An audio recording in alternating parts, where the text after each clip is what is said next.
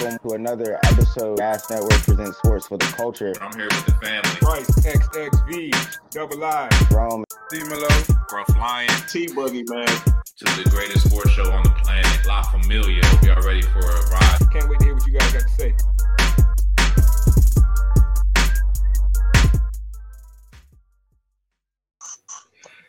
We back.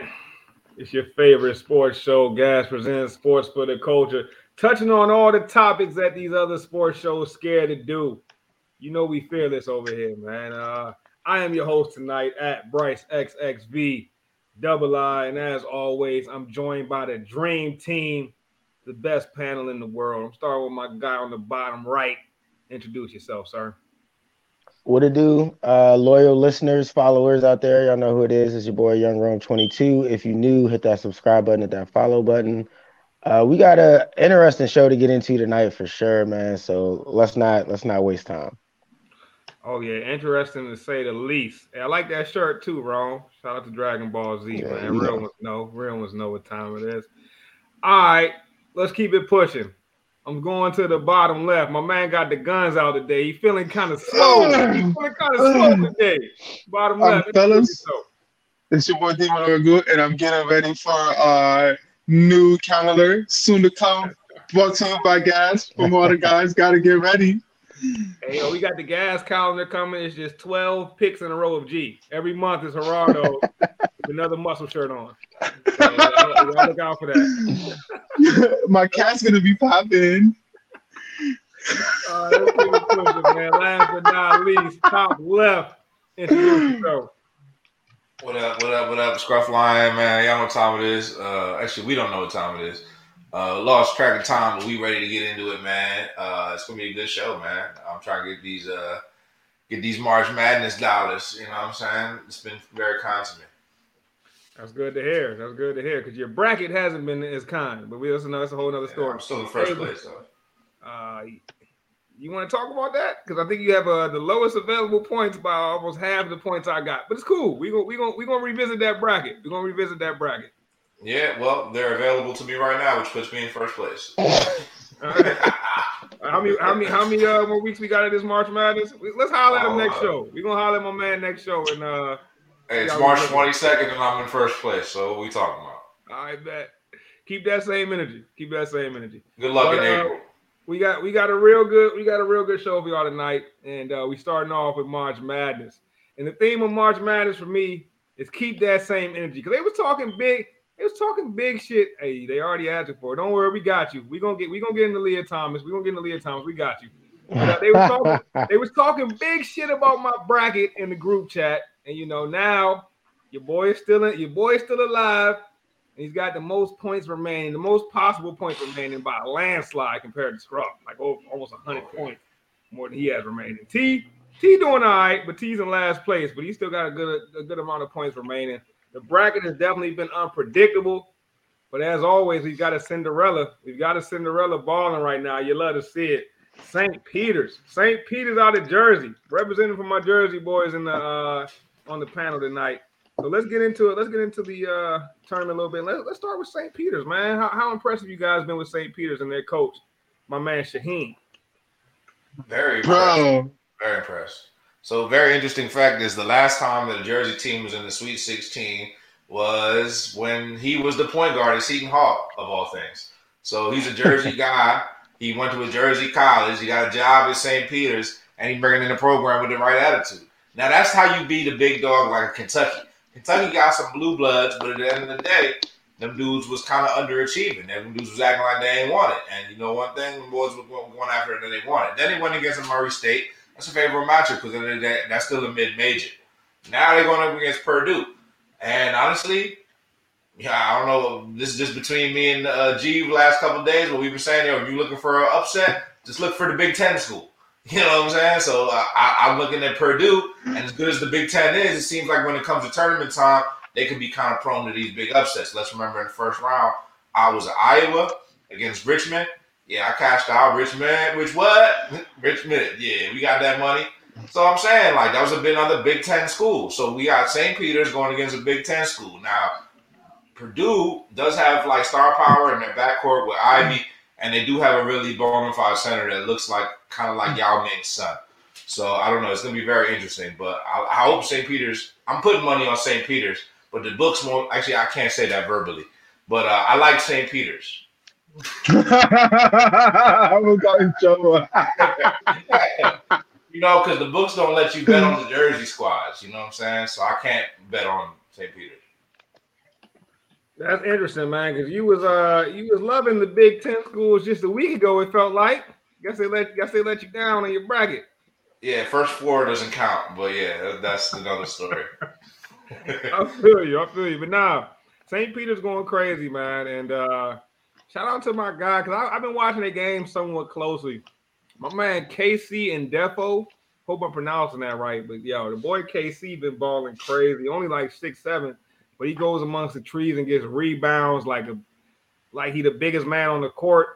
I mean, his post game is crazy. He got like an advanced post game to only be 6'7". Like he carried him and Doug Eater. I think it's Doug Eater, the way he said, the white boy on the squad that's just swapping everything, knockdown shooter. I saw a post on Twitter that was like, when there's one white boy on a team of black dudes, you know he's a baller. It's like that. It's like, no, that's a fact. You know he's a baller. You know he's a hell of a shooter. And it looks like Doug Eater is both. I think both of those guys between Eater and Defo have shots to possibly play at the next level. I'm talking NBA possibilities. And you would think that this team is full of seniors, but it's a lot of juniors on this team. So St. Peter's might not just be in the run for this year. They might be sticking around next year too. Yeah. We'll see. Nah, definitely. We'll see. I mean, they wasn't the only team. The thing I like about the tournament, though, is that I'm seeing multiple, really only two number one seeds left in the tournament, and then we seeing multiple double-digit seeds. Another team that made some noise was the Miami Hurricanes making it to the Sweet 16, and I think they got a chance to keep it pushing as well. Yeah, we ain't forget about the Hurricanes. Come on, man. Yeah, y'all remember I said something about them Hurricanes last week. I said one of my favorite teams that I didn't think they was going to, look like a Final Four possibility. But I think I mentioned last week on the show that Jim Larinaga is my guy. And now that he's able to get big-time prospects into his system that's already proven, is really lining up for Miami right now. And we talk about conferences. ACC is a conference that I think the teams to battle out well in the tournament. We've seen the U advance. We've seen, obviously, Duke's advance. North Carolina was another team. They upset Baylor. That's another upset that I caught. That's on the bracket too, Bryce. You can check that. I don't know how many available teams Bro, as the pettiness continue. I was trying to save him, man, but this dude's bracket is terrible, bro. Like, whatever. I have a bet on the line right now for I will double up. If you're that confident in your bracket, I will double up the money right now and take more money from you. Do you want to do that? It's not about the totality of the bracket. It's not about the totality of the bracket. It's about the magnitude of the picks that I get right. That's what but my question is, do you want to? You sound confident. Do you want to double up that bread? Yes or no? Nah. That's a no. That's a no, bro. The thing about me, bro. The thing that makes me good, bro, is I evolve my opinion with time. It doesn't stay the same. It's not fixated in 2 years ago. So whatever I was feeling that morning, that's what I picked on that bracket. 2 days is a whole other day, bro. I done seen a lot of basketball. I can't pick the same things no more. But my sportsbook account is working a little differently. That's a no on the double up, right? Nah, I'm tripling up on the sports books. Cool, because I was about to say I'll take some more bread from you if it's there for me. But I think that we got some good games still to come. I mean, like Scruff said, you got two number one seeds still around. Was it Duke and Arizona, or was it Kansas? Which one of them? It's Duke versus Texas Tech. Kansas and Arizona are the last number ones, right? Kansas, Arizona. Nah. Gonzaga? How you even forget about Gonzaga? My bad. Gonzaga is still a number one. So is Gonzaga and Arizona the two number ones left? No, and three. Kansas. It's three number ones. All right, yeah. So it's still sitting pretty. I know I got Purdue in my Final Four, and I got Duke in my Final Four. I think I got them two battling it out. And on the other side, I think I got those two number ones both getting out of there, Kansas and Arizona. So both of them teams. Can we say this is Coach K last game? Yo, and that's what I was thinking when I made my bracket. I think I said it would be like a picture Every Sweet perfect 16 finish. is Coach K's biggest. That's when you can bet against Coach K. Because Coach K is like what, like 1-3 every Sweet 16. The odds are Yeah. always against him. He can't. He's always teeters. I will bet against Duke this week. I got Duke winning it Against all, Texas so Tech. I'm sticking with Duke. I Well, like Duke. yeah. I like Duke against Texas Tech. But Nah, I Gonzaga, like that's gonna be Texas. the game. Duke Gonzaga is gonna be the game. That's gonna be the game. That's gonna be the battle of the blue bloods. I haven't been super impressed with Gonzaga for Me this neither. tournament, and like I thought that guard play was gonna hold them back this year. It's not that Very good. big man oriented team this season. They don't have that same guard play they had like last year. The guard play from Gonzaga was off the charts. Yeah, carried them. Carried them, bro. You had Kispert, you had Jalen Suggs, and you had my boy Ayayi. All three of them was balling. And this year, he still got some guys. Don't get me wrong. He's just not the same though. So we're gonna see it. We're gonna see if Timmy is a dog though. Remember, we had a few people saying that I think it was last year that Timmy didn't like an NBA guy. I still think Timmy gonna make the NBA and possibly be like a Zeller type or something. But Timmy's under the basket game is pretty legit, and if they feed Timmy for a whole game, they got a chance. They got a shot. But I don't know. I don't know about them repeating and getting to the finals again. Yeah, I think Duke. Nah. I think Duke gonna get to the finals. Duke is gonna lose. I'm telling you, Duke loses by 5 points To Gonzaga or to Texas Tech? to Texas Tech. Come on, don't say that, bro. I need G looking at the computer all hard and stuff. He crunching numbers and shit. I got Duke on the floor. No, I got Duke It's definitely Coach getting by K. Texas Tech. Duke. It's been known that Duke in Sweet 16 games are close games. Like he loses them. Like there's a 50-50 chance he loses. I got a thought on this. And somebody asked who we gonna pick. So I'll say this. I think the winner of the UNC UCLA game on Friday, the 4-8 matchup, I think that's gonna be the national champion. The winner of UCLA? UNC versus UCLA. I think it's gonna be one of those two teams. Oh, hell nah, bro. No way one of them two teams win a national championship. Man, UCLA was in the national championship last year. I give UCLA a better shot than UNC, but UNC, bro, they took too many L's. UNC just beat Baylor last week.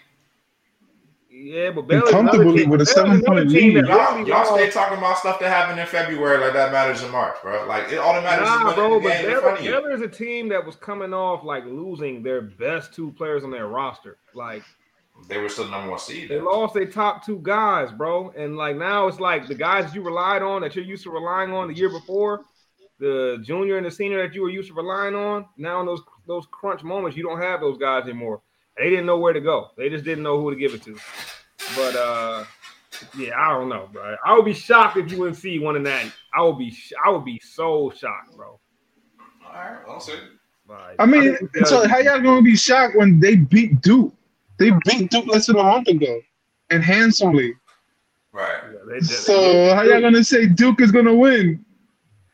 I just like what Duke's got, bro. Duke to me's got the top.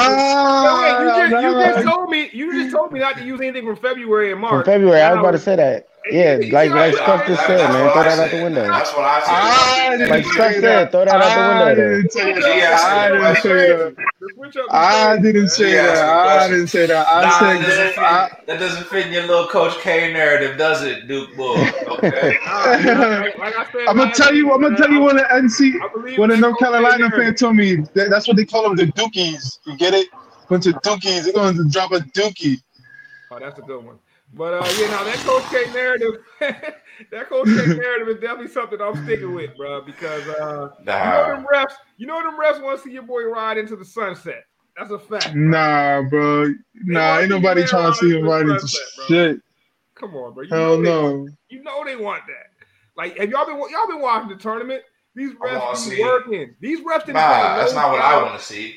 Maybe there's some people that want to see that. I want to see the tears run from his nose. Like, you know what I mean? I don't want to see none of that. I don't want to see him win that. Bro, as much as I like St. Peter's. No love for Duke on this side. As much as I like St. Peter's, bro, when they played Murray State, they were getting all the calls, bro. Like, almost like the refs were like, nah, we need the Cinderella in there, bro. Like, I'm like, hold up. Murray State not getting no calls in the crunch time, bro. It was crazy. But we'll see, man. I think this Coach K narrative they're drumming up is a little too perfect for them to let it go just yet. Bro, hell no, bro. I can't see Duke beat Arizona, let alone Gonzaga. And like I just said, they're not going to beat Texas Tech. They're going to lose to Texas Tech by 5 this weekend. By this, what is it? They play tomorrow, right? Yeah. They're going to lose tomorrow night. Book it. I'm telling you. Duke is over for them. The Dukies are losing tomorrow. All right, we're gonna book You it. hate We're Duke. gonna book You it. do Duke. I used to hate Duke too, but now I'm like, whatever. They got you. Nah, they don't got. I'm not no fan, but I just feel like, bro, Coach K, one of the best coach, the best college coach of all time. Let's be honest. You know when Coach K started facts. winning? I'm gonna be honest. You know where Coach K started winning people over? I think it's when he got you too. During like when he was coaching the Olympic teams. Nah, you know what I mean? bro. I thought. Remember, I was one that Yes. was like him and I was questioning him and Popovich after them Olympic teams, but I think Coach K never really won me over. I just feel like this story is like a picture perfect story. Last year of the best coach of all time, going out on his high horse. I don't know, bro. I think the powers that be might try to make that happen. I don't think this is the high horse winner this tournament. That's the story. I don't think it's about the high horse. I think it's about the I don't want to say low horse, but you know, the little dog in the fight. I think that's what this tournament's about. So it's gonna get interesting. It's gonna be fun to watch the rest of it play out. It's been a hell of a tournament. We've had buzzer beaters, we've had close games, we've had blowouts, we've had big performances by people unexpected, and we've had a Cinderella, which to me makes for a perfect tournament when you have all those things. One of my favorite things from the tournament has kind of been watching like systems versus players. Like, you know, like some of these big time schools, they got the prospects, they got the top notch guys, they got, you know, that going for them. Then some of these small schools, they just got these great systems that every single guy plays within the system. And you really see like how basketball was intended versus what basketball has turned into clash. And it's like, it's a beautiful thing, bro. Only in the tournament. It doesn't happen in the pros. So it's pretty dope. yeah, that's the beautiful thing about basketball. There's so many different ways you can play the game. You know what I'm saying? You know, people talk about the hooper versus the basketball player kind of example. And, you know, I don't know. It could go either way. So March Madness is full of that. But definitely not lacking in moments. Nah, facts. All right, let's keep it pushing, man. We'll definitely talk more about March Madness next week, and we'll give you guys a good old bracket update. Since, you know, your man Scrub is talking big shit in the group chat, so I can't wait to see how this bracket unfolds. Big ass money. I can't wait, man. I can't wait. So let's keep it pushing. Let's move to the NFL one time, man. The quarterback carousel moves along, and the most recent victim of the quarterback carousel, or at least one of the last quarterbacks remaining on said carousel, is Baker Mayfield. So before we get into Deshaun Watson and everything that's happened with him, I want to ask you guys, what do we think Baker Mayfield is worth on the open market? We've seen what Carson Wentz has got, was what he went for. We saw what Matt Ryan went for. We saw what Deshaun Watson went for. What do y'all think Baker is worth on the open market? Rome, I'm starting with you. I mean, if you're trading for Baker, you got to be talking at least a second rounder, right? I mean, he was first overall pick, if I'm not mistaken. He hasn't played terrible. He's a starting level quarterback. Carson Wentz went for a third and a second. I believe Baker's right around that realm, and he's younger, so you could probably leverage more for a guy like Baker. I think the question is Baker's attitude and, like, you know, the demeanor, his leadership. What is he really bringing to your team? Do you really want to give up an asset for that, especially if the Browns might end up just cutting him now that they got Deshaun, you know? So in the long run, Baker might just hit the open market altogether and be fishing for a new deal, which, you know, quarterbacks get paid. So I wouldn't say that he'd probably get, you know, 40 mil like most QBs, but yeah, that exactly, man. Like my man in the comments, 2 bags of regular Cheetos, bro. That's Like hilarious. not even Cheeto That's puffs, bro. Not even Cheeto puffs. Not Like even the Flaming Hots? Damn. definitely not the Flaming Hots, bro. Like Baker's just not it, and I don't think a trade gets done personally. Bro, who eats Cheetos Puffs? Nah, I don't know, man. But Baker is worthy of a late first, at least a late first. Like, we're not gonna sit here and not talk about the man who doesn't win games. He wins games. He plays for the Browns. You know, a tough division. He has to see the Steelers twice a year, see the Ravens twice a year. Shit, the Bengals that just got good. So it's not like he's a bad quarterback. What is his last couple games? His Like last couple his games. first his last seasons were what? Like he won 10, and then his first season was like 6 wins. Yeah, So sounds about it's right. not like the guy is not a. It's not like he's not your tier A quarterback, but Jesus, someone like the Giants could be looking at him. I'm not gonna say it. The Lions could need a quarterback. No, not really. They got Jared Goff. Shit, Well, look, if Kirk Baker was Cousins, 6-8. Baker was 6-8 as a starter last year, but the year uh before he huh. was 11-5. So That the was the guy's not a only bad good quarterback. season though. But look, he got hurt. Remember, he got hurt this year with the shoulder injury. Good point. His overall record as a quarterback, as a starter, is 29-30. So I mean, basically right at To be 500. to be fair to Baker, also, man, the He organization's played been for a the joke. Browns. He's He had a bunch played of for the different Browns. coordinators, coaches, whatever. But That he I picked mean, out. we've all watched, and he's a turnover machine. We've all seen the interviews. We've all seen him. You know what I mean, in these commercials, and it's just, do you really want to trade? Do you really want to give up a late first rounder for all that? I say you do. I say someone like Seattle, you do. Seattle, no, man. Why not? Nah. If so, or someone if Kirk Cousins could get a contract every year from like multiple teams, get franchise tag, I'm sure Baker could get franchise tag by some kind of team and get paid money. Come on now. I'm not gonna say we're not. I just can't. Like I know the hate is real with Baker, but it's just like come on. Like the guy's not a bad quarterback. It's just all about can he I go mean, to a it's not place where even they hate. believe in him. It's self-inflicted wounds, is what it is. It That's how is. I It see is it. because the boy's cocky. The man is cocky, but it's like how can you blame him? You're a Heisman winner, and then you're the number one pick overall. So like, what kind of the man is going? You know, And it's then like a and hot then air how many balloon. years? It's been 3, 4 years, and he ain't done nothing. Heisman winner, #1 overall pick, and now you asking for a trade from the team that drafted you. You asking from a trade from all the commercials I see. You live there. That's your home. What did you say earlier, Scruff? That man ain't coming home now. That's what He happened to ain't coming Baker. He home. ain't even coming home now.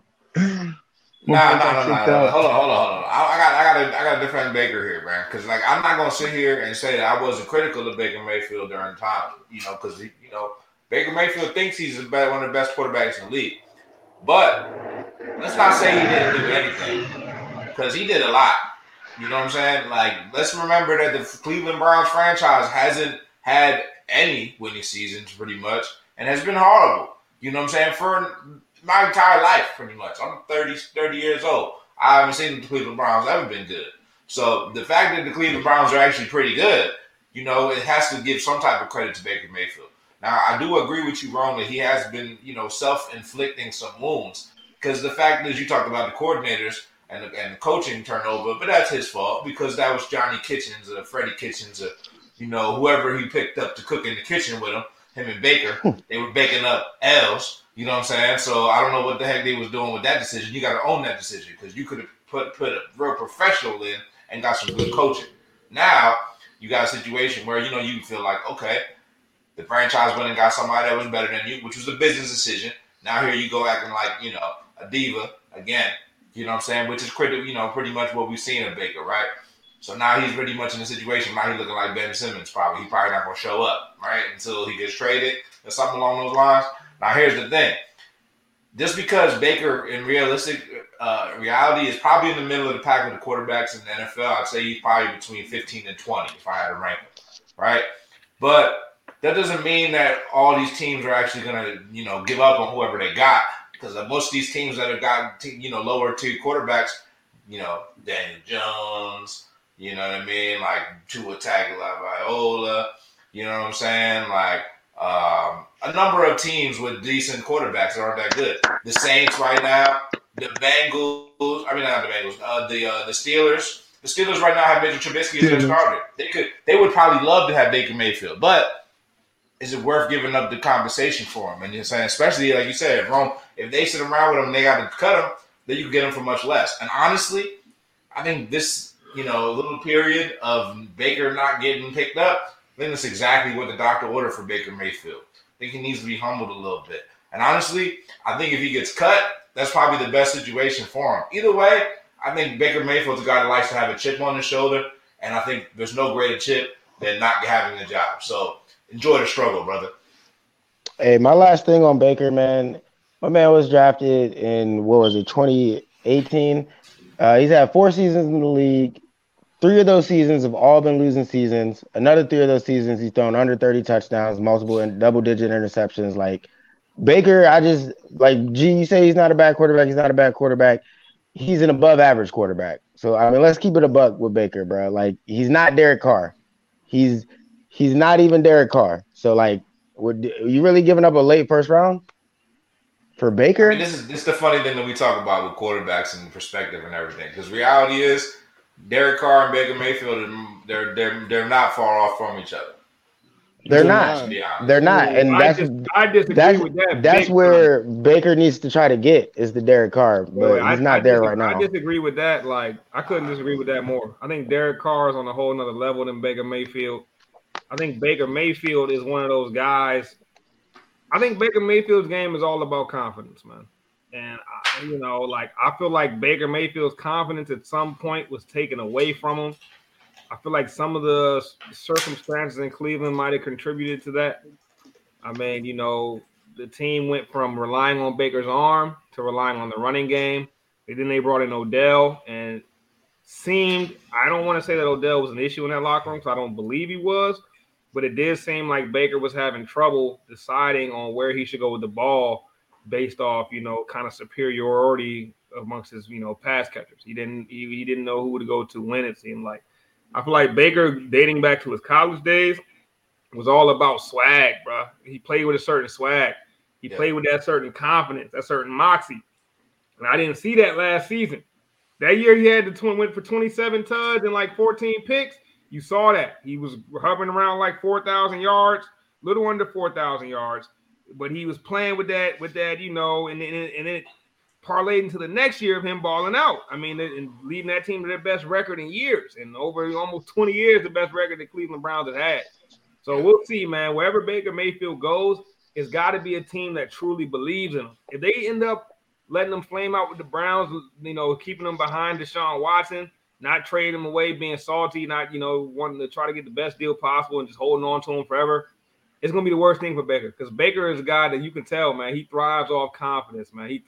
Baker, when he's at his best, is playing with that juice that you can't really bottle up what Baker does when he's at his best, because Baker at his best isn't really all about talent. It's more about like that confidence and that swag and just like laying it all on the field at all moments. So we'll see. Hopefully he gets back there. But the guy that he's now being replaced with seems to be like possibly a future legend in this game, maybe a future Hall of Famer one day. His career was derailed for one season due to some pretty troubling allegations, but now it seems that he got the contract he's looking for. He got free from Houston, and that's none other than Deshaun Watson. Deshaun Watson to the Browns. G, I'm starting with you, man. What are your initial thoughts with Deshaun Watson headed to the Browns, man? I know you got a lot to say on this one, bro. Congratulations, my man. You finally got an offensive line. You got a fucking offensive line and an actual running game. The man doesn't really need no crazy ass receivers. My man's gonna ball out, and he has a defense. Oh my God, he has a defense. Imagine playing for Houston, Texas, and then you're up. Well, what? You're up like 24 points, and here comes Patrick Mahomes because your defense can't fucking stop a puddle of rain. And like just lets fucking Patrick Mahomes just destroys your whole lead. I can't even blame Deshaun Watson for that comeback. You gotta blame that terrible defense. Now you're talking about who he has to worry about besides Lamar Jackson. If T was here, he probably say he don't even have to worry about Lamar Jackson. Who I feel bad for right now because of this trade is Lamar Jackson. You got a quarterback that the fact that he knows how to throw and the fact that he's a black quarterback at that could throw the ball. Oh, man, Lamar Jackson's going to have a lot of pressure in his hands when the season starts. I mean, it sucks that he might get suspended. I hope he don't get suspended because he didn't play a year. If my man's innocent, you feel me? I feel like my man's innocent. If it didn't go to court, my man's innocent. You're innocent to proven guilty, right? And the court system said they're not taking it because I guess they consider the allegations false. I don't think that's what the case is. I think that there wasn't enough evidence to press criminal charges. I don't think that anyone said the allegations are false. I haven't heard that, but there Oh, okay. wasn't enough evidence to press. I retract that statement, but I'm saying you're innocent until proven guilty, right? This is America, right? Right. Technically, it's stated that you're innocent until proven guilty. Most cases, you're guilty until proven innocence, which is some bullshit. In his case, but my man innocent. My man do that. What they say, if the glove don't fit, you must have quit. So that's all I'm saying. That's all I'm saying. That's all I'm saying. My man do that shit. I don't believe none of that shit. My man's probably gonna get suspended for like half the season, but he be alright. He be alright. The Browns gotta hold it together. Hey, G don't believe none of that, and apparently neither does the Cleveland Brass, because they went ahead and made the move, man. They made the move. Look, more power to them. Look, the way I see it, Deshaun Watson has 22 cases hanging over his head. That's not going away anytime soon. There's still civil cases, what have you. And a lot of people are torn. You know, a lot of people feel like G. A lot of people feel like Deshaun shouldn't be on a football field again. But as it stands now, he will be on the football field in a Cleveland Brown uniform, which I think is good for the Browns. I don't know how good it is for Deshaun going to this particular organization. I was hopeful that he would be able to link up with an organization that had a more of a winning smell to it and less of a Cleveland Brown smell. I don't know how this will go for his career. I don't know that the Browns we were just saying about Baker. The Browns haven't been good for 30-some years. They haven't been good for my entire life.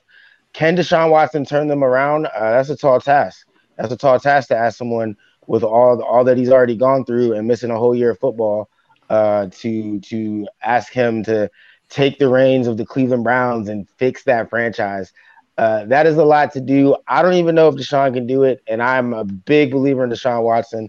So hopefully he does get to play this season. I do think there'll be a suspension, maybe half a year, but I don't think it'll be the whole year. So I do think we will see Deshaun at some point in 2022, and I am excited about that. What was the Obama campaign? It was Yes We Can. Yeah, that's the Deshaun Watson campaign. Yes We Can. You know what I'm saying? That's probably what he was doing in those rooms. Campaign manager might want to talk to him about that one. Ugh. Yes, we can. That's what they said. That's what I'm here for. I'm here for the number 2 special. Nah, I'm just kidding. Deshaun Watson, man. I've defended this man like before, and it really isn't anything to do with anything that he did. Because the facts are, I knew how this was going to turn out. I know how this turned out for many of these situations in the past. You know what I'm saying? I ain't going to bring no names up. Ben Roethlisberger. You know what I'm saying? But you know how these things go.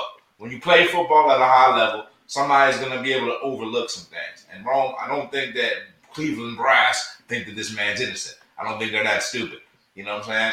I think they know that I don't think they know they did it. I don't think they care. You know what I'm saying? Because the truth is, can he do it? Can he turn around this Cleveland Browns franchise? Yeah, absolutely. You know what I'm saying? And you know me, I'm all about economics. You know what I'm saying? I know that these certain towns don't exactly have the economics to, be great franchises, like the Detroit Lions, for example. You know what I'm saying? But the Cleveland Browns are a starving franchise with actually a really loyal fan base. You know what I'm saying? And Deshaun Watson is really good. Like, really, really good. Like, in reality, he was going toe-to-toe with Patrick Mahomes not that long ago. And, it was looking like he was just as good as him. So it's like, let's not get crazy with it. Let's not forget what was going on. Like, so give that man some credit. When he comes back, he'll be playing at a high level. He is a top 5 quarterback. It's not a question. In my opinion, he's right up there with 1 or 2 or 3. Any of the best quarterbacks in the league. You're bugging. No, you're bugging. You forgot. He'll remind you, though. He's not better than Tom Brady. He's not better than Patrick Mahomes. He's not better than Aaron Rodgers. Tom Brady's like 40-something, okay? Patrick Mahomes, he's just as good as. And who else? Aaron Rodgers hasn't been in the playoffs. He hasn't done anything in the playoffs for my recent memory. I'm taking Watson over Brady right now for sure. Nah, I'm not doing that. I'm taking Watson Brady over Watson, Rodgers over Watson. If you're asking me to start a franchise, bro, you starting one with Tom Brady right now. I'm starting with Watson. No, bro, if you starting a franchise, that's a different thing. Because now you got to think about the 10-year outlook. Brady, I'm talking about who's the better quarterback, bro. Brady Yes, I do. You start the offense with Tom Brady right Even if now. we're talking about one game right now, 2022, I'm taking There's Watson. nobody I'm taking for one game over Tom Brady. First of all, Exactly. But I mean, right now, you don't get to have '08 Brady. Like, I mean, like nah, in bro, this I'm taking moment. Brady I'm right just now. Did thinking you over watch the how Brady duration of came his back in the contract. damn playoffs like it was nothing, bro? Like, bro, Tom is unreal. And don't forget, I love Deshaun Watson, but the Texans had a real nice lead in his last what was that the game before the AFC Championship? They had a real nice lead, and Deshaun Watson was unable to hold on to that lead. I think the Chiefs came roaring back on him and got yeah. So I mean, So Deshaun Watson plays defense now. So he was the one that's I'm holding not on to the saying lead. that. I'm not saying that. Whoa. If we're gonna do that with Deshaun, though, if we're gonna do that with Deshaun, we got to keep the context. The Texans did not surround that man with nothing, bro. Right. And that was kind of what I was saying earlier. He's going from one bad franchise to another bad franchise. Whoa. Let's And not I say don't. the Browns didn't surround Baker Mayfield with talent, bro. They loaded up that team with talent. Let's They not forget did. that They team is did. super talented. They had two Will better they do running the backs same than for most Deshaun? teams had. They had two great receivers, two great running backs, pretty solid O-line, one of the best defensive linemen I've seen in my life, two stud corners, pretty good defense, bro. I'm just saying. They did all that for Baker. Now they got to do it again for Deshaun, though. They didn't know that for themselves, bro. They didn't do it for Baker. Yo, here's the thing I think Scrub did make a good point with is the economics, right? The Browns made this trade because they're in business, bro. They're in the business of football.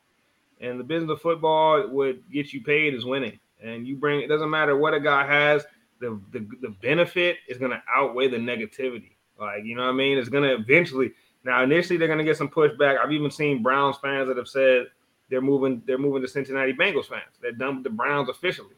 I've seen that. It's a lot of stuff going on the message boards right now with Browns fans basically quitting on the team, saying they can't stand behind a team that's made this many foolish moves. But at the end of the day, once they start winning, if they start winning, because you never know, but once they start winning, man, the Browns are going to be, they're looking at teams like the Bengals, like, damn, look how they just made a run. They felt like they had to do something drastic.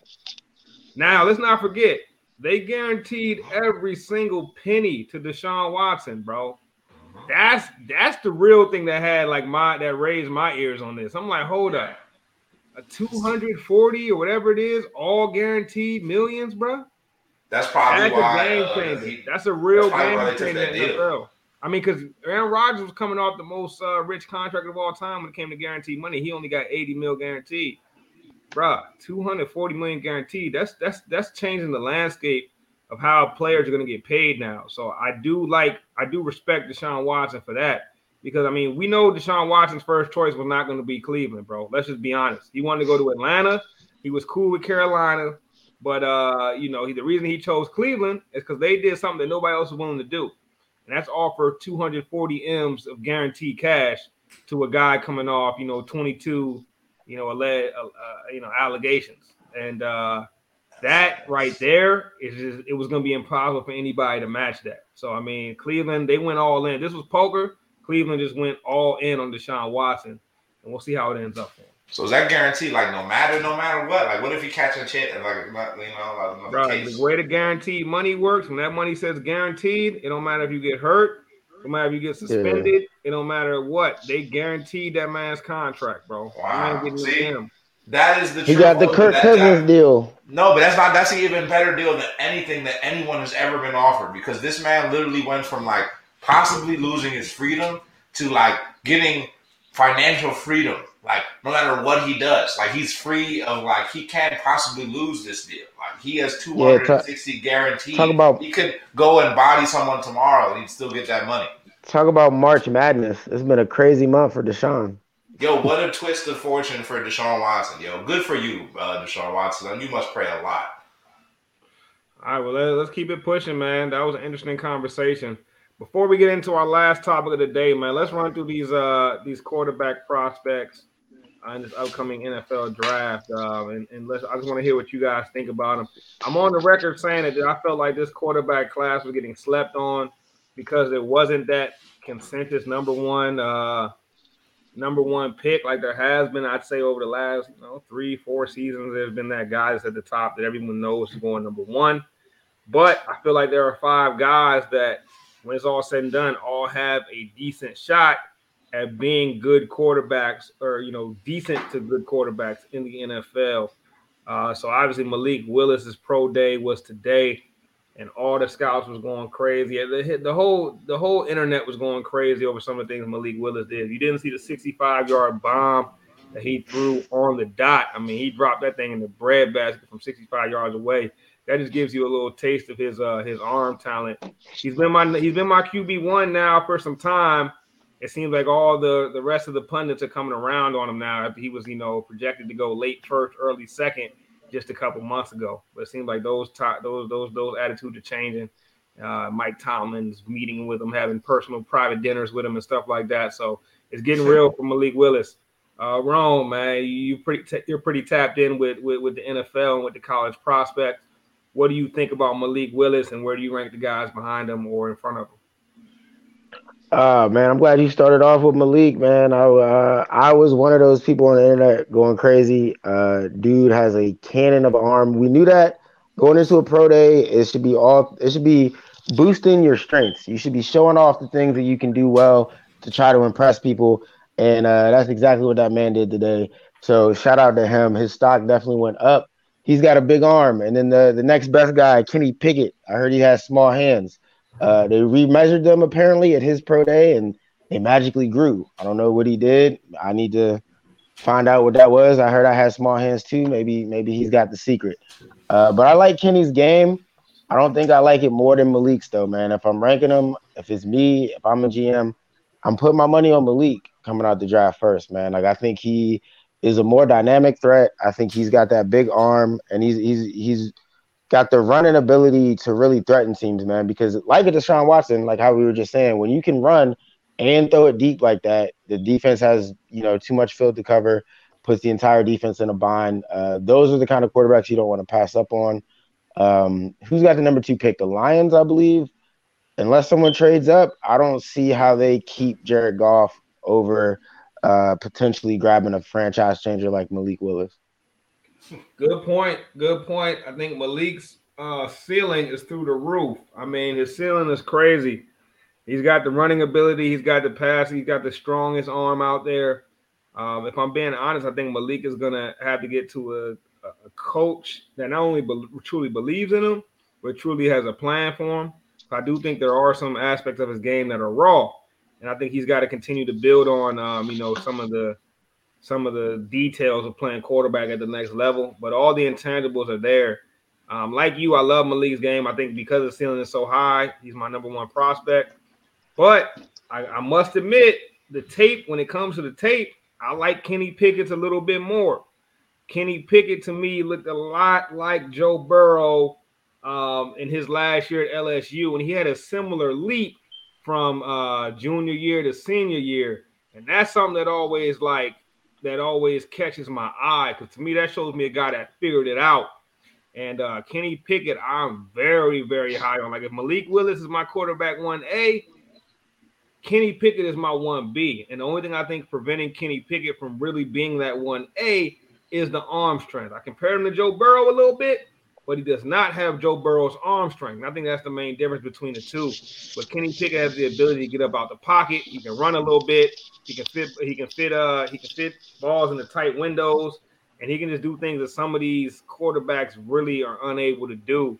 So it'll be interesting to see what the scouts think when it comes to first quarterback off the board. I think that's going to be a real toss-up to a lot of front offices. Do you want to go with the straight potential play, or do you want to go with the guy who might be a little more ready to step in day one and give you somewhat of a semblance of an NFL offense? So that'll be interesting. Scruff, what you thinking about the quarterbacks here? All right, so before I rank the guys, I'm going to say a little something about my evaluation of the class as a whole. So I'm going to be honest. Like, I think people have been saying the quarterback class is a little weak, and I think that's a fair evaluation because you don't have a clear-cut one in this situation. I actually think even though Malik Willis is starting to separate himself potentially, and he might end up going first, I still think that there's this quarterback prospect really goes about 4 or 5 deep, in terms of quality-ish, and then there's a huge drop-off after that. So let me just say that. But I'm going to go backwards. I'm going to go 3, and I'm going to go down to 1. So my number 3 guy I have is Kenny Pickett, and I see him going number 1 on some boards. So I like Kenny Pickett. I think he has a lot of he checks a lot of the boxes. He's made some really big plays in Pittsburgh. Just something about him. I don't know why, but it's just an eye test thing. I just feel like he's going to be good, but he's not going to be great. And that's just my personal feeling on Kenny Pickett. But I mean, I see him being really good, like a late first rounder for a team like Pittsburgh. You know what I'm saying? If he's on the board, I think he makes a lot of sense for a team in that position. Number 2, actually, I have Malik Willis as my number 2 quarterback. I like Malik Willis a lot. I knew that people were going to become enamored with him in this particular stage in the process because of his intangibles in terms of his size, his strength, his arm strength, and he is an extremely gifted runner. He's not exactly, when I say gifted runner, he's not exactly that fast if you're really watching the tape, but he does know how to move the ball. He knows how to make people miss. He had a stat. He actually most missed. He made the defense miss more than anybody, and that's including running backs last season.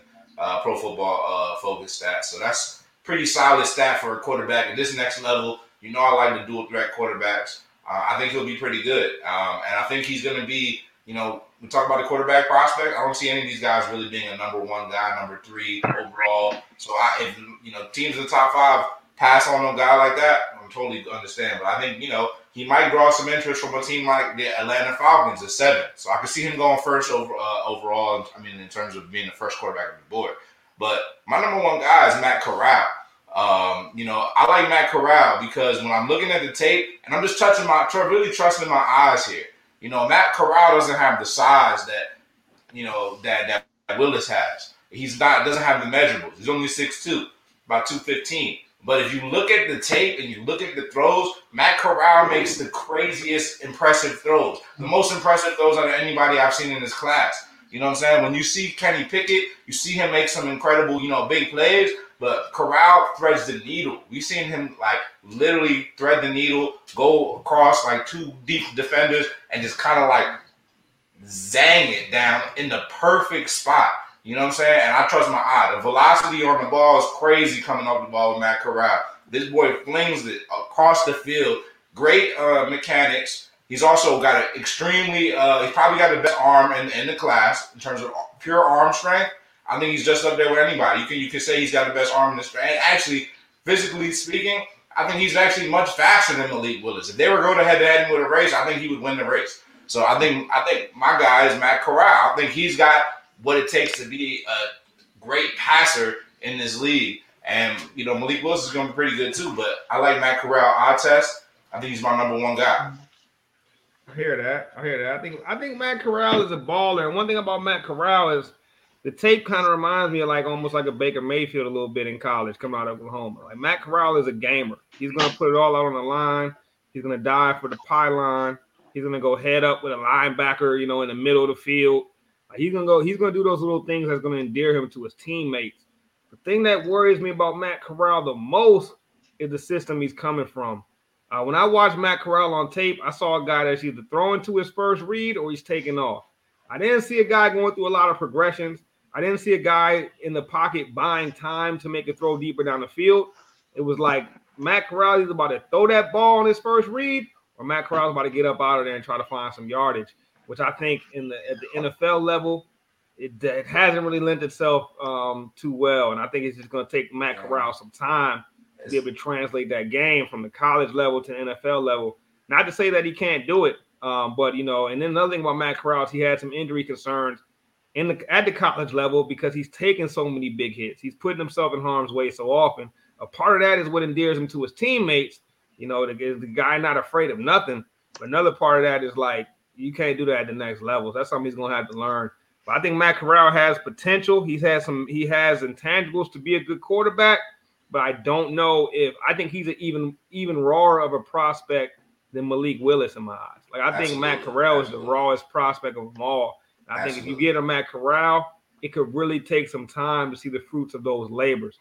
One guy that I feel like people aren't talking enough about is my guy Desmond Ridder. So I got So you think Desmond Ridder is more NFL ready than Matt Corral? Well, Malik Willis is my number 1 quarterback, and then number 2 I got Kenny Pickett, and number 3 I got Desmond Ridder. Wow. Desmond Ridder is the most over the last 2, I think it's 3 seasons. He's the most winningest quarterback in college football. I mean, Desmond Ridder took a team like Cincinnati from a team that's not too talked about too often. Every maybe 10 years they talk about when it comes to football, but he really had them in the national spotlight, mainly because of carrying that team, for lack of a better word. And he struggled a little bit against Alabama. I think a great showing against Alabama really would have separated Desmond Ridder. Like, it would have separated him. Like, he would have been, we're probably talking about a guaranteed first round pick. When you go back and you really look at that tape against Alabama, Ridder didn't play as bad as you may think. And one thing that showed out to me was that his O-line was not up to the task of blocking those Alabama boys, which is nothing, no disrespect to that O-line. I mean, you're going against crazy prospects over at Alabama. But Desmond Ridder showed me so much last season. I saw a guy with the arm strength that's necessary. I saw a guy that's tall enough to see over the O-line, which is major. And I saw a guy that could pick up the yardage with his feet. And not only is he tall enough to look over the O-line, but this is a guy that goes through progressions consistently. Like, going through progressions at the college level means a lot to me. You know what I mean? That's the one thing that worries me about Malik Willis just a little bit, although he showed me the potential to be able to do it. But like Desmond Ridder, that boy goes through progressions, bro. Like, and sometimes he ends up dishing it to the running back after going through every progression. And when I see that on a consistent basis, I'm like, all right, this is a guy whose game may be able to translate quick. And I think when he ran that, he ran like a 4.4 or something at the combine, real low 40 time, I was like, okay, that kind of cements what I saw on tape, because Desmond Ridder's a hell of an athlete too. And when you talking about a guy that's almost 6'5", that can run that fast, you're starting to look at a mold of like a, Ryan Tannehill mixed between maybe like a Josh Allen, somewhere in between there. And that's going to be hard for an NFL team to turn down. I'm almost convinced that Desmond Ridder ends up being a first-round pick, that one of these teams falls in love with those measurables and that ability that he's possessed. The only thing I think about Desmond Ridder, and like you talked about the Alabama game, and I think that exposed a little bit of the chink in his armor. Another thing is like I think his mechanics might need to get adjusted a little bit. Getting a lot of balls batted down at the line of scrimmage against them boys in Alabama. You know what I'm saying? I mean, obviously, you know what I'm saying, he's got the talent. I don't know. You know what I'm saying? I almost ranked him over Kenny Pickett, though, honestly. But Matt Corral is the best passer in the draft. And I'll add to that. He might be a raw prospect, but Desmond Ridder is a lot more raw, period. And Matt Corral, I think he's going to take a little time, but when it's all said and done, I think he's going to be the best quarterback in this class. I definitely don't think that Desmond Ridder is more raw than Corral. I think Corral is I don't know though. I mean, I could be wrong. I do like Matt Corral. Don't get me wrong. I think all these quarterbacks are really underrated, and I think even one more that's pretty underrated is Carson Strong. I mean, Carson Strong's another guy. He's strictly a pocket passer though, and the days of pocket passers really being the go-to prospects now, the guys that can't move at all, those days are kind of over. But it wouldn't surprise me if Carson Strong ends up being something legit in this league. Like, this dude got a great arm, great pocket presence.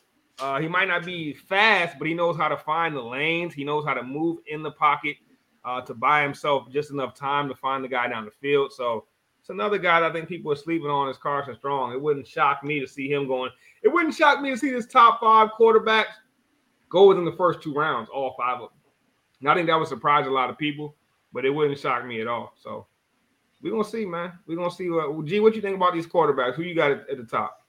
I don't know. These dudes all sound washed. I think it's all hype. It's because somebody needs a quarterback. I mean, I'm not impressed. None of these guys wowed me during the season. We're talking about them now because it's draft time, but good luck to these guys. I hope they get picked. First round money. And then I really don't. None of these guys wow me. If you look at the tape, these guys did anything that big. I mean, you could have a great pro day when no one's trying to kill you, trying to rip your head off. But let's see. Yeah, good point. It is easy to be a good player in shorts and a t-shirt. It's never that hard. Exactly. That's a fact. You know what I mean? All right, let's keep it pushing, man, to the last topic of the night. I think it's the most one of the most. I don't know. It seems to be a controversial topic online right now. Everybody's talking about it, from public figures to politicians to everybody's favorite Lil Boosie, right? Probably not everybody's favorite, but Boosie. yeah, there's a lot of talk going around right now about Leah Thomas. Leah Thomas, man, the Penn swimmer who recently just won an NCAA national championship while competing in the women's competition as a transgender woman. And you got a lot of people comparing this to a lot of different things. You even had some publications say should be lauded like Jackie Robinson. You've had other people saying, get out the pool, man. In the words of Lil Boosie. So there's two total ends of the spectrum on this topic, and I just want to see what you guys think about this a little bit before I give my thoughts on that. So Scruff, I'm gonna start with you. Man, I'll start with saying it's a slippery slope, man. It's a very much a slippery slope because when I watch Leah get out of the pool and I get her to do the interview, you know what I mean? Like, first glance, she resembles, she has some masculine traits, to some degree. And there are some, like the girl that won second place is actually, she's mad. She feels like she got a beef. So she's challenging for a rule change. So I think it's very controversial. So to me, I don't feel one way or another to say that like she needs to get out of the pool. I feel like you need to respect everybody's gender identity, and like I think sport is about competing. So like it has to be fair for everybody. So like I think due diligence has to be there. I don't know what the sciences are behind everything, but like I'll say that like there has to be some type of measuring between it, and from my understanding there is, with all that stuff, but I'm not upset about it, you know what I mean? But I do think that there's reason to be speculative and watching this very closely, because we are walking the line. When we're talking about sport, we're talking about competitive advantage. That's very much a part of sport. And that is the key. So I think it's getting controversy because it deservedly so. Now the whole comparing it to like Jackie Robinson thing, that's borderline blasphemous. This is borderline blasphemous. I don't know why people always want to compare the struggles of one group to a group that was, literally slaves. But it's a crazy comparison. But Leah Thomas, I mean, I applaud her for being herself, choosing what she feel like is right for her, and competing in the sport that she loves. So I'm not going to take any joy away from Leah Thomas and what she's accomplished. But the speculation I think is deserved, because this is very much uncharted territory, and I think people are going to feel one way or the other, and we're all really still figuring this out. Yeah, facts, and then I think that it's a real two-sided. I think when people are thinking about the way they feel about this, right? I think that you've got, and I don't think anybody. I try to stay away from who's right and who's wrong, right? Because that doesn't really get you anywhere. What gets you places is understanding different perspectives and being able to put them on the table to come to your own, right? And I think that on one hand, you've got a lot of people who are concerned with, the fairness of the sport, right? You got a lot of people who are solely concerned with fairness. Is it fair or is it not fair? And on the other hand, you got a group of people who are concerned with representation and concerned with, is everyone being represented to their fullest desires? Are they being represented the way they want to be represented in different situations? I don't think either side is necessarily wrong. I think it's more or less like we just got to figure out how we can do both at the same time. And if that's what if the NCAA is taking those necessary steps to do both at the same time, there shouldn't be anything wrong with it, right? There shouldn't be anyone that sees anything wrong with it. But at the same time, what are the qualifications, and how can we make, if the NCAA has taken those steps, how can we make people more clear about those steps that were taken to ensure fairness, right? I think like I was reading something the other day and it was talking about the differences between animals and humans. I'm not comparing anybody to animals, just give me a second. But like dogs, they operate nose first, ears second, eyes last, right?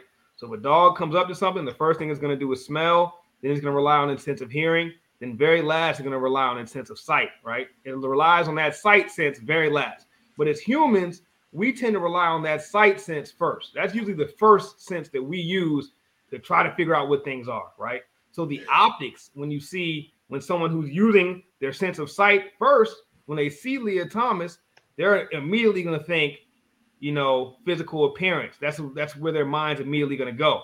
And that's going to initially inform their entire judgment, right? But because we're not using any of those other senses, that's all we can think of. And I think that is a larger issue within people. Now, when you start to look at some of the times and some of the things like that, when you start to look at the fact that the time that Leah Thomas won with was only fractions of a second off of the winning time from last year in these same championships, then it leads you to wonder how much of an advantage does she have. But then on the other end of the spectrum, you hear that she's been doing these treatments since I think 2018 or 2019, which would be about 3 years of doing these hormone treatments. So then it makes you wonder, is 3 years enough to fully make you on a level playing field with a woman if you were a man for all this time, if you were operating as a man for all this time? And at the same time, it's like, does 18 years as operating as a man give you a certain level of muscular muscles and just in general? Like, what does that change about your body composition? Does that change your composition to the point where you got an advantage, you got an inherent advantage when the competition starts?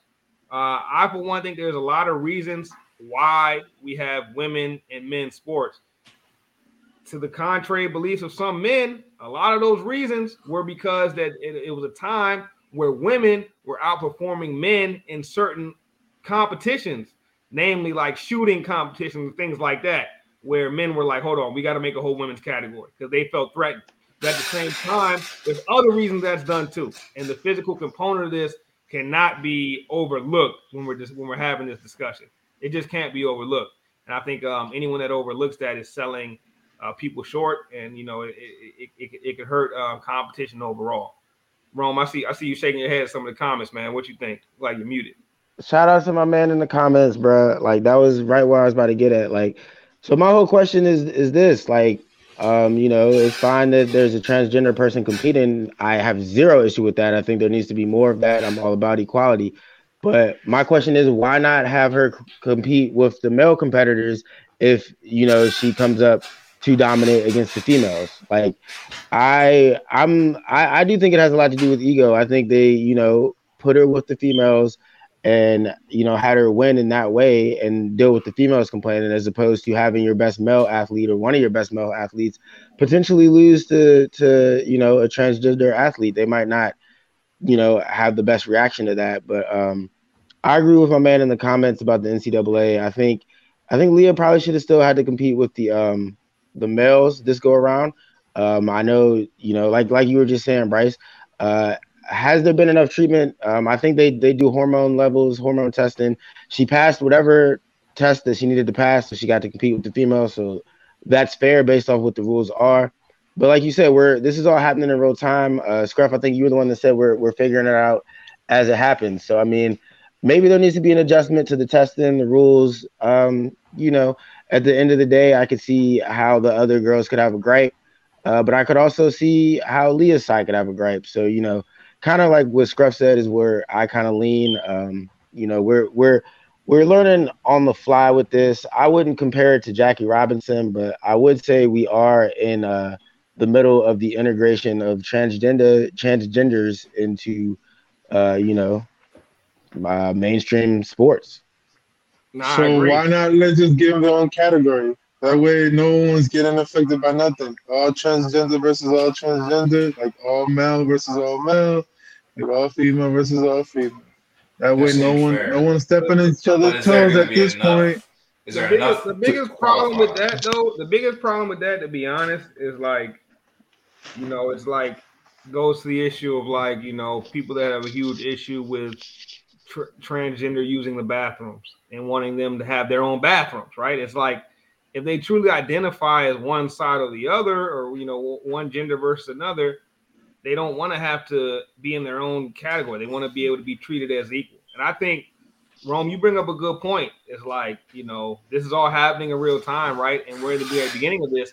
But I don't think this really comes full circle until it happens in reverse, right? For example, right now we have a transgender woman competing with the women. But until we have a transgender man competing amongst the men and proving that it goes both ways, I feel like then we'll start to find a middle. We may be able to start to find a middle ground in this.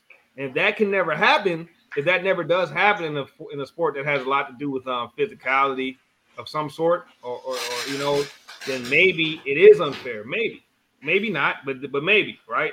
Like we never get to a point where we have a transgender man that's good enough to, let's say, play, I don't know, name that sport. You know what I mean? NFL. Like, I mean, think about it. Think about it. How? NFL, but like even track, right? Like no, I mean, yeah, I mean maybe the NFL. Maybe I'm shooting a little bit too big, but I think that would be monumental. That'd be monumental. The first transgender NFL player. And then the thing about it is, like, it's not to say that's impossible, but like, we're not going to let somebody that's not good enough compete. So the main key is you would have to be good enough to compete, no matter who you are. So like, if a transgender male can prove that they're good enough to compete with all the other men, then I think we start to really break barriers. But because I think right now we're dealing with a transgender woman who was formerly a man competing against women, it's an optic that is kind of hard to like take. Like I said, people are using their eyes first. You know what I mean? So it's like that optic is really hard to get past, I feel like. So we'll see if that's ever able to happen. I don't know.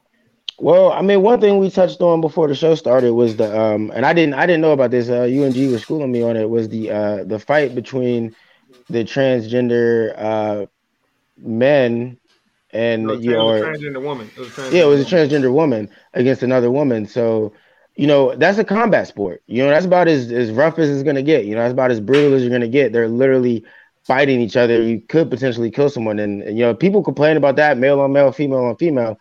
So if they're going to start crossing over in sports like that, then I think it's only a matter of time. But like you said, it's going to be about the talent. It's going to be about, are you good enough to actually compete?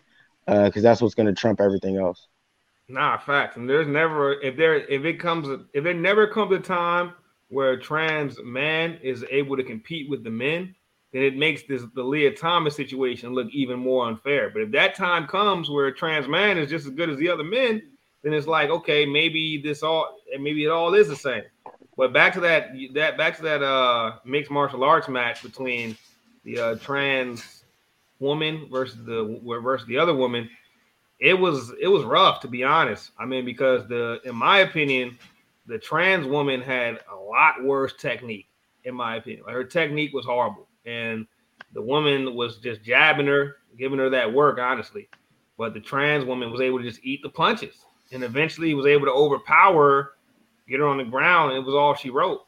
And it's like, I don't know if that had anything to do with her being, a trans woman. I don't know, but the optic, once again, the optic didn't look that great.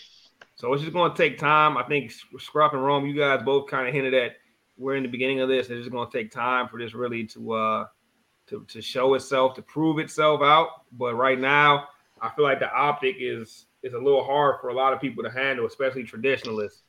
And it may take some time for that optic to kind of get into people's brains and really ease some of these concerns. But right now, it's a lot for people to take, and I'm not sure that it is fair or isn't fair. I really don't know right now. Yeah, it's fair. G, what you think about this situation, G? Like I said, man, just split them up, man. So that way everybody has the right to their own records. That's why. I mean, that's why we don't have women compete with men. Yeah. Right, Swerve? So men compete with women. It's just like when you just talked about the UFC fight. There's a thing called man strength. Like, you saw out of nowhere, it kicked in for the with a transgender athlete, and he just destroyed that woman that just got pummeled, and it's just like you just see like yo, there's a difference between women and man strength. Like a good kick up because of genetics. Like, you can't play around with genetics to a certain point. You can cut pirates and try change it, maneuver it, but end of the day, genetics come into play with some of these sports. That's why certain things happen. But like I said, I get it. No one wants to be like, well, you want to get categorized for yourself, but at the end of the day, like, yo, so when do we say no to anything? Good point. I Like, mean, so we're just gonna let anything slide? yeah. Like that's why the transgender men that were formerly women do. Like, you don't hear them compete too much with men because they can't keep up with natural men's strength. Like, I'm not gonna sit here and say that they're bad, but they just can't compete with the men. Nah, I mean, you make a good point. I mean, because like when you talk about genetics and body composition, like men have larger lungs than women. You know what I mean? Like, I don't know if like hormone replacement therapy it's not gonna shrink anybody's lung size, is it? I don't know. Maybe I need to do more research on that, but that's something that the crowd that says it's not fair could easily use as an argument. So it's like it's so many different sides of the argument that I think it's gonna be hard for those two sides to ever find a middle ground. And all that can be done as far as the sports go is try to make it as fair as possible and put as many false fail safes as possible to have people comfortable with it. But the optic is going to take a long time for anybody to come around the optic. And I think the best thing that could happen is having a trans male prove they can compete with the men. Then it's like, okay, well, this goes both ways. It's not just trans women coming in dominating women. You know what I mean? So it's like I think that's got to happen for that optic to kind of maybe in like track and field. Maybe, but like I don't know. Maybe in like I think it had to be like long distance, probably. You know what I mean? Like I've actually read something that in like long distance swimming, that women have fared better than men, in a lot of long distance swimming. So I don't know how that works, but I've heard that. There's also been like rifle shooting, where women have fared better than men. Even to the point that they banned women from the Olympics years and years ago. I think this was in like the 1940s. They banned women from being able to compete in skeet shooting because like a woman, it was around the wartime, and there was a woman who was like pretty much becoming a beast at it. And they ended up first banning women from it, then giving them a whole separate category where they shot less targets than the men, which makes no sense because it's shooting. It shouldn't be less targets for anybody. Yeah, but you know what that is. They don't want the women learning how to use a gun too much because then they're gonna end up shooting us. Yeah, or they just didn't want to feel like inferior. But it's some ego shit. Yeah, that's what it sounds like to me. Yeah, it actually sounds like something that like I could actually see. Like that makes a lot of sense. That I can see a woman being really good at that because like that's really like about precision more than anything. Yeah. You never want your lady handling a bigger gun than yours, man. Whoa there, wrong. Hey, I'm gonna let you have that one, bro. I don't know where you going with that, my boy. But I'm gonna go with yes. I don't know if that was a yes or no question. That's small comment you made earlier. Speaking of that, Kenny Pickett. That's why Kenny Pickett's third on my list. Because if you worried about your hands being small, then you just the wrong quarterback for me. Hey man, well I hope we brought some sort of light to that conversation. I've been looking at a lot of these sports talk shows and the debate shows, and they're afraid to touch this. They're afraid to touch this topic, man. But we sports for the culture. We don't duck from any topics, and we give our opinions. And I hope our opinions surprise some of you all out there, because I think a lot of people have this opinion of our show, Sports for the Culture, and I think that how in depth we were just able to get with that opinion, it might surprise some folks. I hope it does. I hope it makes some people open their own perspectives and dig a little deeper into what could be in the future. So another great show, fellas. We've been going for a minute. We had way too much time backstage today. We was having some great conversations. Like some of them backstage conversations, we got to figure out a way to make those pay-per-view or something, man. Because people deserve to see it, but we can't show that for free. Yeah, we can't show the backstage conversation for free, man. If y'all would pay $1 a month for our backstage combos, we'll put it on the Patreon. Hit the comments if you want. Yo, no, really, yo. If you would pay $1 a month for any Gas Sports for the Culture content, man, like we'll give y'all that real raw, unfiltered, that content that could get us canceled at any moment. Yeah. But if it leaks, then we gotta kill you. Fair deal. But hey, good work tonight, fellas. Once again, man, as always, a very captivating episode. Hope the folks out there enjoyed it. Y'all know y'all can find us on all platforms, all social media platforms at Good Ass Sports. Make sure you download the Sports for the Culture app. My guy, Young Rome, got an article about Commander Carson on there right now. Go ahead and cop that app. Download the Good Ass Sports app. Just go to your app store and type Gas Sports Network. Give it a download. Check it out. You can find us everywhere that podcasts are listened to. And on YouTube, just type in Gas Sports Network. Y'all know how we end each and every show, fellas. Sports for the culture. Sports for the culture. Sports for the culture.